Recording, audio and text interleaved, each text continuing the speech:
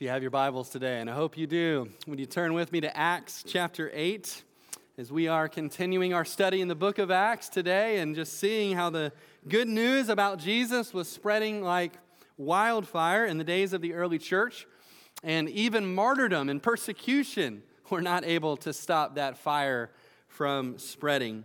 When persecution ramped up and forced a lot of the early Christians to leave Jerusalem, where the church had been born. They were scattered everywhere, but everywhere they went, they were telling people about Jesus. Last week, Aaron did a wonderful job teaching us about a man named Philip who was scattered to the region of Samaria, and God began to work miraculously through Philip, and he shared about Jesus. People were saved and baptized, and a revival began there in Samaria. And there was great joy in the city because of all that God was doing. But today, we're going to read about one man in Samaria who got saved, or at least said he did, but who wasn't what he seemed. Now let's read this story as we get started. Acts chapter 8, starting in verse 9. But there was a certain man called Simon, who previously practiced sorcery in the city and astonished the people of Samaria, claiming that he was someone great, to whom they all gave heed, from the least to the greatest, saying, "This man is the great power of God." And they heeded him because he had astonished them with his sorceries for a long time. But when they believed Philip as he preached the things concerning the kingdom of God and the name of Jesus Christ, both men and women were baptized. Then Simon himself also believed, and when he was baptized, he continued with Philip and was amazed, seeing the miracles and signs which were done. Verse 14. Now when the apostles who were at Jerusalem heard that Samaria had received the word of God, they sent Peter and John to them, who, when they had come down, prayed for them that they might receive the Holy Spirit. For as yet he had fallen upon none of them. They had only been baptized in the name of the Lord Jesus. Then they laid hands on them, and they received the Holy Spirit. And when Simon saw that through the laying on of the apostles' hands the Holy Spirit was given, he offered them money, saying, "Give me this power also, that anyone on whom I lay my hands may receive the Holy Spirit." But Peter said to him, "Your money perish with you, because you thought that the gift of God could be purchased with money. You have neither part nor portion in this matter, for your heart is not right in the sight of God. Repent, therefore, of this your wickedness, and pray God if perhaps the thought of your heart may be forgiven you. For I see that you are poisoned by bitterness and bound by iniquity." Then Simon answered and said, "Pray to the Lord for me, that none of the things which you have spoken may come upon me." So when they had testified and preached the word of the Lord, they returned to Jerusalem, preaching the gospel in many villages of the Samaritans. Let's pray together. Father, we pray today that your Holy Spirit would indeed fill this place, flood this atmosphere. Father, would you fill our hearts and speak to us through your holy word. Father, would you help us to leave this place with our hearts right before you. And we pray in Jesus' name. Amen. This week, one of the phrases that I heard the most around my house was, "Daddy, let me show you a trick." Because for some reason, my boys this week were all about doing these little magic tricks with coins. And they really hadn't been into that before. I'm not really sure where that came from. But, you know, it is kind of the end of the summer. And it feels like our kids have been on summer break for like 5.5 years now. And so they're running out of things to do. And so anyway, they had all these different tricks. And, you know, there's coins disappearing in their sleeves and being covered by napkins and things like that. And of course, it was interesting for me as I've been studying this Bible story this week, which is about a magician. Now, of course, Simon was a different kind of magician. He wasn't a make a coin disappear kind of magician or a pull a rabbit out of a hat kind of magician. He was more like a black magic, demonically inspired and empowered sorcerer kind of magician. But nonetheless, this is a crazy story. Because in this story, it looks like, at least for a little bit, like this black magic practicing sorcerer gets saved and joins the church. But then you find out that he views the Holy Spirit as just another magic trick that he hasn't yet learned how to do. It becomes clear that his faith is phony, that his faith is counterfeit, or to borrow a term from magic, that it's an illusion. We shouldn't be surprised to find at least one phony mixed in with the miracles of salvation that God was doing in the city of Samaria. Here's how one person put it: whenever and wherever God is at work among people, there are not only genuine responses, but also counterfeit ones. While some people may point to Ananias and Sapphira, this story of Simon in Acts chapter 8 is what I consider to be the first concrete example of a counterfeit Christian or a spiritual pretender in the early church who claimed to be a Christian but wasn't. As we study this story of Simon today, I want to be clear, we're not studying it so that we can try to hone our skills on spotting whether someone else is a counterfeit or not, because in the end, that's not really our job. But we're studying this passage today so that we can look at ourselves in the mirror of God's Word and ask ourselves whether we are a counterfeit or not. And even if today you know that you are truly saved, we need to ask ourselves whether we might not be pretending in some area of our lives. We need to ask ourselves whether our hearts are right before God. Here's the first characteristic of a spiritual pretender that I see in Simon's story. Spiritual pretenders love and live for the praise of man. They love and live for the praise of man. Verses 9 through 11 gives us the background on this man Simon, how he was viewed by all the people in Samaria as a kind of celebrity before the gospel message about Jesus came to town. Verse 9 tells us that Simon astonished or amazed them with his sorceries. The old King James Version says that he bewitched them. I love that word, as though he were under their spell. Because in a sense, they were astounded by him. He was able to do these incantations and magical spells. Verse 10 says that all of them, from the least of them to the greatest, that means everybody in town paid attention to what Simon was doing. If he lived in our day, he would have the most followers on Twitter. His YouTube channel would be exploding. He would be having corporate sponsorships, playing shows at Caesar's palace. He was a star in Samaria. In fact, the people even said, they went so far as to say, this man is the great power of God. And they came a little bit short of saying that he was actually God, but they were saying that out of all the powers of God, that he was the greatest. What a thing to say. And verse 11 says that this praise and admiration and really borderline worship of Philip had been going on in Samaria for a long, long time. And I can imagine that he loved it. That he loved it when people called him the great power of God. He loved it when he walked out his door and down the street, the way people looked at him, the way they were amazed and astonished by him. Life had been good for Simon in Samaria for a long time until Philip came into town with a message about someone even greater. You know, the enemy uses a lot of things to try to keep us in his clutches and away from the God who wants to save us. And one of the things that he uses is our own natural, human, fleshly love of the praise of other people. Now, we are all born with that. And of course, we all need encouragement. We all need to be built up by others. But you can get to a point where what you are living for and what you can't live without is the praise of others.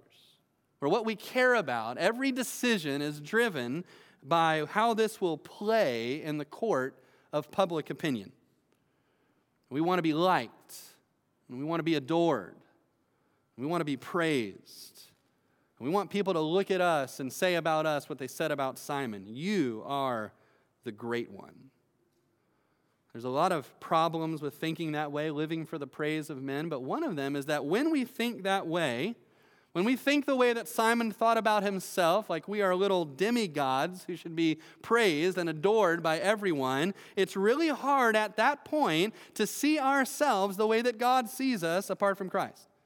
To see ourselves as lost sinners who desperately need to turn to the Savior for forgiveness. And we have to be humbled enough to admit that we are lost before we will turn to Christ and be saved. And Simon's pride is part of what kept him from really being saved, even though people all around him were turning to the Lord with genuine faith. I think one of the things that should happen in our hearts when we truly come to Christ and start to grow in our knowledge of Him is that we come to a place where we truly would rather have the praise of God on our life than the praise of men. And we get to a place where truly our deepest heart's desire is not that other people would praise us, but that other people would praise our God. Here's another way to say that. Christians are not living anymore for people to say to us, "You are the great one," because we know who the real great one is, and it's not us.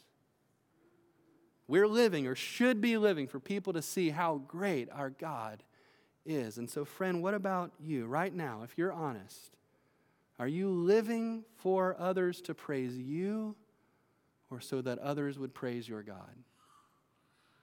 Here's the second characteristic of a spiritual pretender. Spiritual pretenders may be superficially drawn to spiritual things and may appear for a little while to be genuinely saved. Now, we already talked about what a celebrity Simon was in Samaria, but that was before Philip came to town. And when Philip came to town and started talking about Jesus and working all these miraculous signs, people started getting saved, started being baptized. A movement was starting and building. And of course, none of that was lost on Philip. As one person put it, he saw that his star was fading, that his influence and crowd was shrinking. And he probably thought, well, if you can't beat him, join him. So after telling us about all the other people who got saved in Samaria, look at what it says in verse 13. Then Simon himself also believed. And when he was baptized, he continued with Philip and was amazed, seeing the miracles and signs which were done. Now, commentators are divided about whether Simon was really saved or not. And to be fair, if you just read verse 13 and ended there, it seems like he was. It says he believed. It tells us that he was baptized. Makes it sound like he was a new Christian, just like all the other new Christians that were in Samaria. And I think Luke wrote it that way because that's how it seemed to all of them at the time as well. They thought the same thing. They thought, wow, I mean, even Simon the magician has gotten saved. This is amazing. And I'm not saying that Simon was necessarily purposefully misleading people. His belief in Jesus may have been sincere as far as it goes, but it becomes clear that his belief didn't go far enough. It didn't go deep enough. That it was less than genuine saving faith. That becomes clear in just a minute when he tries to purchase the Holy Spirit for a price. It becomes clear in what Peter says to him. Very strong words in verses 20 to 23 that we'll look at in a minute. You know, Simon reminds me of the people that Jesus encountered early on in his ministry. Look at this from John chapter 2. It says, "Now when he, Jesus, was in Jerusalem at the Passover during the feast, many believed in his name." Note that word believed. Many believed in his name, and they saw the signs which he did. So they saw signs, they believed in Jesus. To our ears, that sounds like these people got saved. And yet, look at the next verse, verse 24. "But Jesus did not commit himself to them, because he knew all men." Simon was just like these folks. They saw signs and wonders, and they believed in a sense, but not really. And Jesus saw through it because Jesus knows our hearts, as Peter would see through Simon's deception in just a moment. You know, I also think about the parable of the seed and the sower that Jesus taught us in Matthew 13. You remember in that parable, Jesus says the word of God is like seed that is scattered on 4 different types of ground, types of soil. And it's only the fourth type of soil that Jesus calls the good soil, that which ends up producing a harvest and bears fruit. The other three types of ground are called not good soil by Jesus, and yet some of them, at least for a little bit, seem like they're good soil. Remember what Jesus taught about the rocky or stony ground. Jesus says that those who have a heart that's like that stony ground, he says they receive the word immediately with joy. And yet, they don't have roots that go down very far. And in the end, they fall away. Now, the rest of the Word of God makes it clear to us that if someone falls away from Christ, that does not mean that they lost their salvation, because real salvation is not a thing that can be lost. But they fall away from Christ because in truth they never actually had Christ, even though it seemed like for a time that they did. I remember a man several years ago who came to see me because his marriage was on the rocks and his wife was about to leave him. After talking with him for a while, it became clear that this man was not a believer. And so I shared about Jesus with him. And then I told him that his decision to turn to Christ needed to be made regardless of whether his wife left him or not, because this wasn't about that. This was about his heart before God and his need for a Savior. And he said he understood that, and he prayed with me to receive Christ, and tears were flowing down his face, and I was excited for him. He began to come to church. He began to allow me to disciple him, talked about baptism. Then a little time after that, his wife left him anyway. Then he started saying that he wanted to put off being baptized. Then he no longer wanted to meet for discipleship. And eventually he stopped coming to church. And as far as I know, right now, he isn't walking with the Lord. No, only the Lord knows his heart for sure, but from all appearances, it would seem that his heart was rocky soil. That it was like Simon in this story, that he wasn't really saved, but only superficially and temporarily drawn to spiritual things in the hope that perhaps trying God out might save him from a pickle that he found himself in. That's Simon. The superficiality of Simon's faith became clear when he tries to buy the Holy Spirit, or more precisely, he tries to buy the power to give the Holy Spirit to others. Verse 14 through 17 really sets the stage for that. We won't read those verses again, but what happened was the apostles in Jerusalem heard about this revival that was going on in Samaria. And so they decided to send two of their best, Peter and John, to go and check it out and make sure that it was legit. And so Peter and John get there, and they can tell right away that it is legit. The Word of God is being preached. People are being genuinely saved and are turning to Christ and being baptized. They also realize, though, that the gift of the Holy Spirit had not yet been given to these new Christians. That they were just like they were when they were praying in that upper room before chapter 2 of Acts happened, before the day of Pentecost came. And so they prayed for them, laid their hands on them, that God would give them the Holy Spirit, and He did. That's why many people call this passage the Samaritan Pentecost. Just like in Acts 2, the day of Pentecost, when the Holy Spirit was first given to those Jewish Christians in Jerusalem, here is a Samaritan Pentecost, when now these Samaritans, who were always looked upon as half-breeds, who were something less than the Jewish people, had also been saved, had also received the Holy Spirit. Now, some people have tried to argue, based on this story, that this is how it always works, even still today. That the Christian life is a kind of two-step or two-stage initiation process, where first you get saved like they did, and then sometime later, possibly, you receive the gift of the Holy Spirit as a kind of second payment or second blessing after your salvation. Now, when you study the whole of Scripture, it becomes very clear that this is not the normal pattern, but the normal pattern is that when a person is saved, that they receive the gift of the Holy Spirit immediately at that time. In fact, in Romans 8:9, it says, if you don't have the Spirit of Christ, then you don't belong to Christ. And so what's happening here? Why did they not receive the Spirit immediately when they were saved? I think this is a unique time in the history of the church when the gospel is first spreading beyond the bounds of Judaism. And it's first making its inroads into Samaria. And I think the Lord purposely, on this occasion, withheld the gift of the Holy Spirit for a time, just as he does in Acts 10 and 11 when the gospel first goes to the Gentiles and Cornelius. And he withholds that for a time, I think for several reasons here. One, so that the apostles would know that these Samaritans had truly been saved and were truly a part of the same church. I think he also does it this way for the Samaritans' sake, so that these people who are used to being seen as half-breeds and lowlifes for their entire life would understand that they received the same Holy Spirit, that they were not second-class citizens in the church or in the kingdom of God. And I think he does it this way for all of our sake, so that we would all know that whether we're Jewish or Samaritan or a Gentile, we're all a part of the same church. We all have been saved by the same Savior, and we all have the same Holy Spirit of God. Sounds an awful lot like what we read from Ephesians 4 earlier in our service. And evidently, when the Samaritan Christians received the gift of the Spirit, there was some outward sign or manifestation of that. We're not told what it was. Maybe it was just like what happened in Acts chapter 2, that they began to speak in other languages that they had never studied before, began to prophesy. But whatever it was impressive to Simon the magician.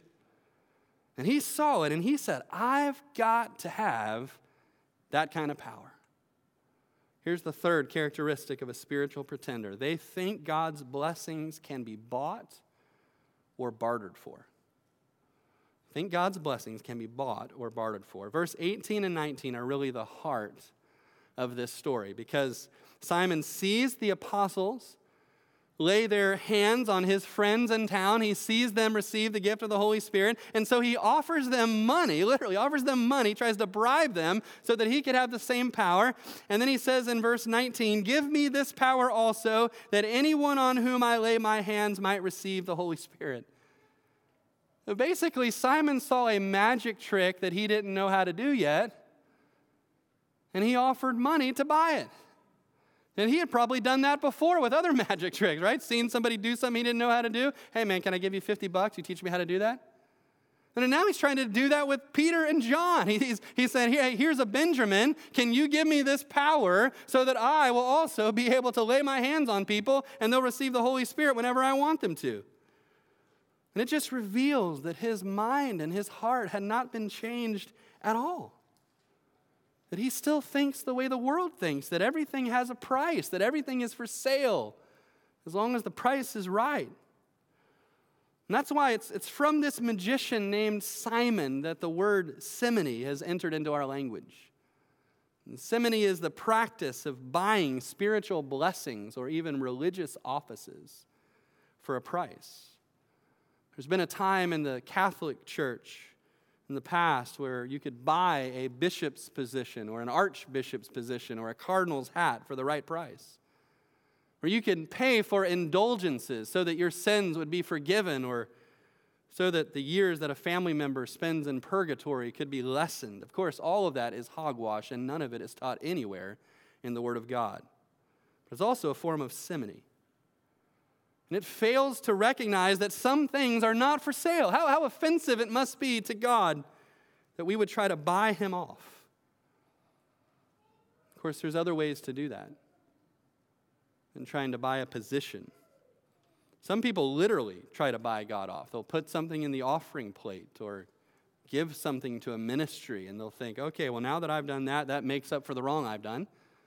And now God will give me a pass because I made this a gift. We can try to buy God off in other means. We think, well, if I go to church, if I read my Bible, or if I serve in this ministry, then God will love me. Then God will bless me. Then God will give me whatever power or provision or whatever it is I think that I need. And the reality is, like with any good lie, there's a hint of truth in that. God does want to forgive us. He doesn't want to bless us. He wants to give us his presence. He wants to give us his power. But friends, the price for our forgiveness has already been paid at the cross. And our God does not work off the barter system. What we have from him, we have by sheer grace. God does not want us to try to buy him off. He wants us to come before him broken. And when he changes us and when he fills us with his Holy Spirit, he gives us a heart that wants to do these things, that wants to give, that wants to worship, that wants to serve, not because we're trying to buy something from God, but because we've already been changed by the free gift of the grace of God. Simon does what he does because he doesn't have a spiritual mindset, because he's lost and he's still thinking the way a lost person thinks. And in verses 20 to 23, Peter calls him out on that big time. This is the fourth characteristic of a spiritual pretender that I want us to see. Spiritual pretenders may keep up appearances, but inside, they know that their hearts are not right with God. Simon tries to buy the power to give the Holy Spirit, and Peter sees right through that.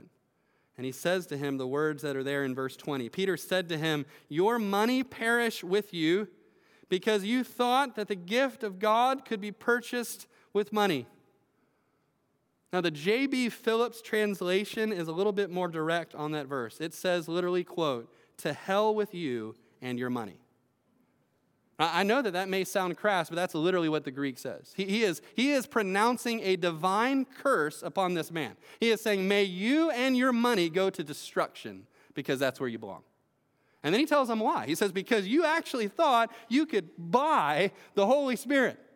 That the Holy Spirit of God, who is the third person of the Trinity, the one who hovered over the face of the waters at creation, the one who raised Jesus Christ, God's Son, from the dead, you thought you could give some money and you could buy him. What in the world is wrong with you? That's what he's saying. And then he says in verse 21, you have neither part nor portion in this matter. That's the Old Testament way of saying you don't have any inheritance in this. You just showed us where your heart really is. Peter's saying, you just showed me by what you just tried to do, that you're still as lost as a goose, that your profession of faith meant nothing, that your baptism meant nothing, that you are still lost. And he says at the end of verse 22, you've showed us that your heart is not right in the sight of God. The word right there means to be straight. So when he says that his heart is not right, it means that his heart was crooked and twisted. And he expands on that in verse 22, and he calls him to repent of the wickedness that was in his heart and the intent of his heart. And notice the word there, if possible. In other words, he's saying, don't presume on the grace of God, but cast yourself on his mercy, if perhaps he may forgive even this. Verse 23, he says to Simon, I see that you are still trapped in your sin. You still have a root of bitterness and jealousy in your heart that is poisoning everything you are and everything that you do. And it's easy to hear all of this, I think, and to say, well, Peter was right. Boy, Simon, can't believe he did that. Boy, his heart was not right. And yet this isn't really about Simon today who lived 2,000 years ago. It's about you and me, isn't it? It's about our heart. And we need to ask the question, is my heart right before God right now? If you're here today and you're not yet a Christian, you haven't yet given your life to Christ, that's the only way that your heart can be right before him, is to turn to Christ completely and fully and receive his grace and forgiveness. If you're here today and you're a Christian, I still think it's possible. In fact, I know it's possible because I've been there. To find yourself in a place where you're out of fellowship with God, where your heart is not right before him. Christian, today, is there anything between you and the God who saved you? Is there anything in your life that is not right? And we shouldn't lie to ourselves and pretend that God can't see what's going on in our heart or in our life. If we're impressed by Peter's perception here and how he was able to see through Simon, how much more can the God of the universe see through us? Nothing is hidden from his eyes. We also need to remember what God is after. And I want you to hear my heart on this. Why is it that God shines his light on the sin in our life? What is he after? He's not just trying to beat us up. His love and his grace is intended to draw us to repentance. He's shining his light on the sin in our life because he wants to set us free from the captivity of sin. And he wants to bring us into a place of freedom and joy that is only found when we walk in his steps. That's what he's after.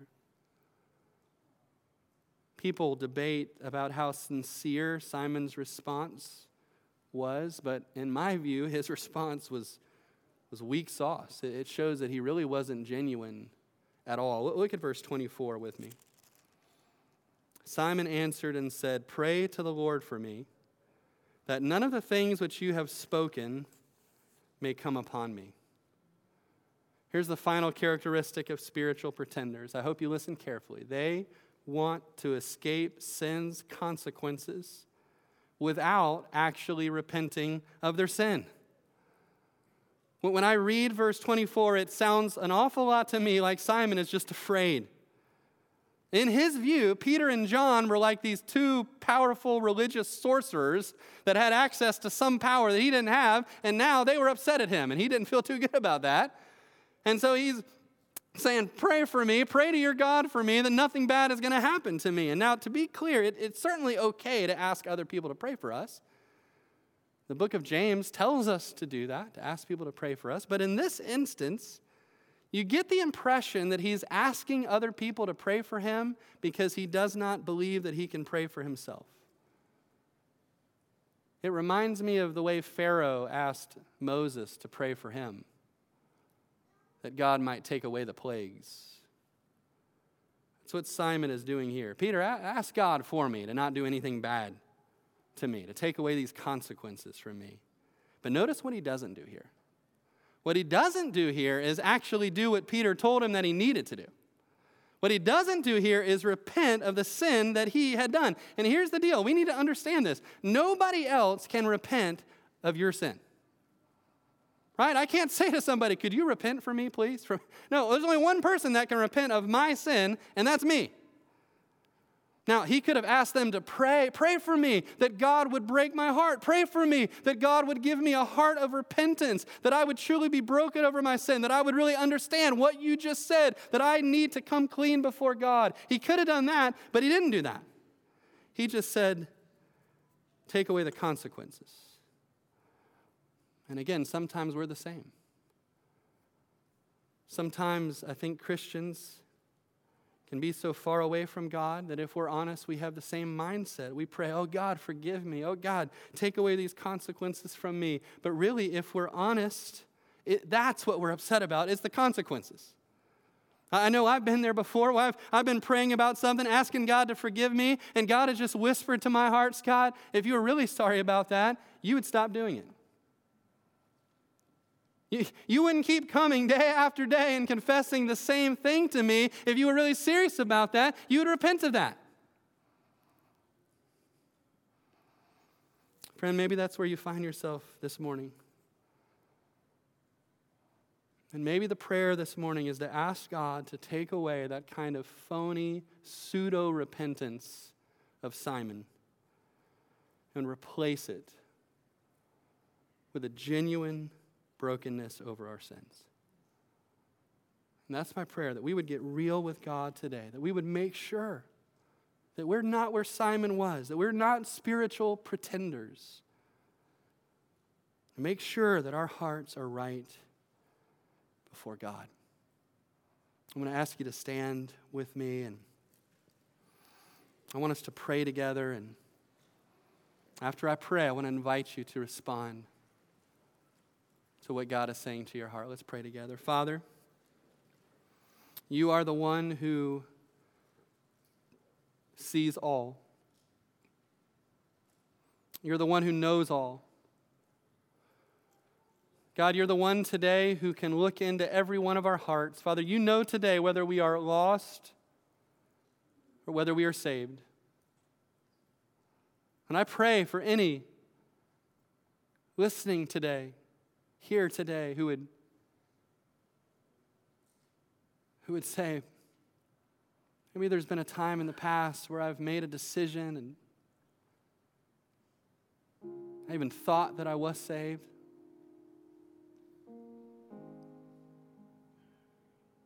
But But if I'm going to be real, if I'm going to be honest, I'm not. I've never really surrendered my life to the Lord in a genuine way. Father, I pray today you draw them to yourself and save them by your grace. Father, I pray for every child of God who's listening right now. I pray for my own heart. Father, would you show us any areas of our life where we are not right with you? Any areas of our life where we're a pretender? Because God, we want to be authentic. We want to be real before you.